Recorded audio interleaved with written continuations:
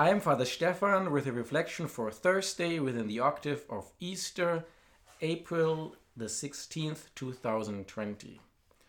Brothers and sisters, there is a tendency among us to try to escape reality, especially when this reality is characterized by hardships and sufferings.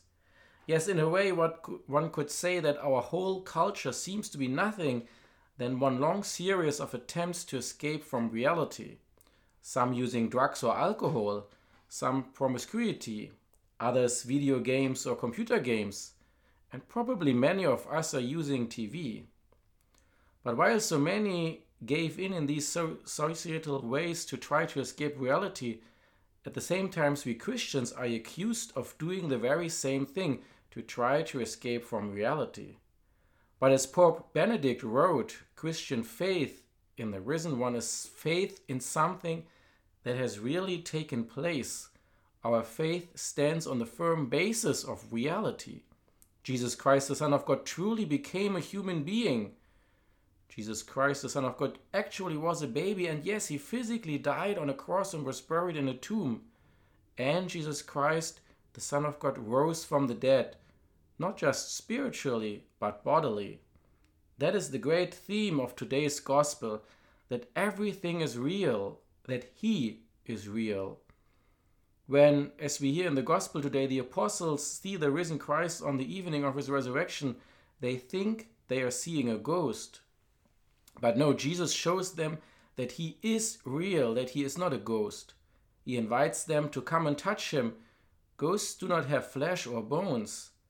And as he shows them the wounds in his hands and feet, their fear turns to a mixture of joy and utter astonishment. They can't believe their eyes. Jesus even asked them to give him something to eat. Ghosts don't eat. But Jesus is not a ghost. He is no disembodied soul. When he eats this piece of fish with them, then it is not because he is hungry, but to demonstrate them that he has truly risen not just spiritually, but also bodily. It is really me. These words directed to his disciples are also meant for all of us.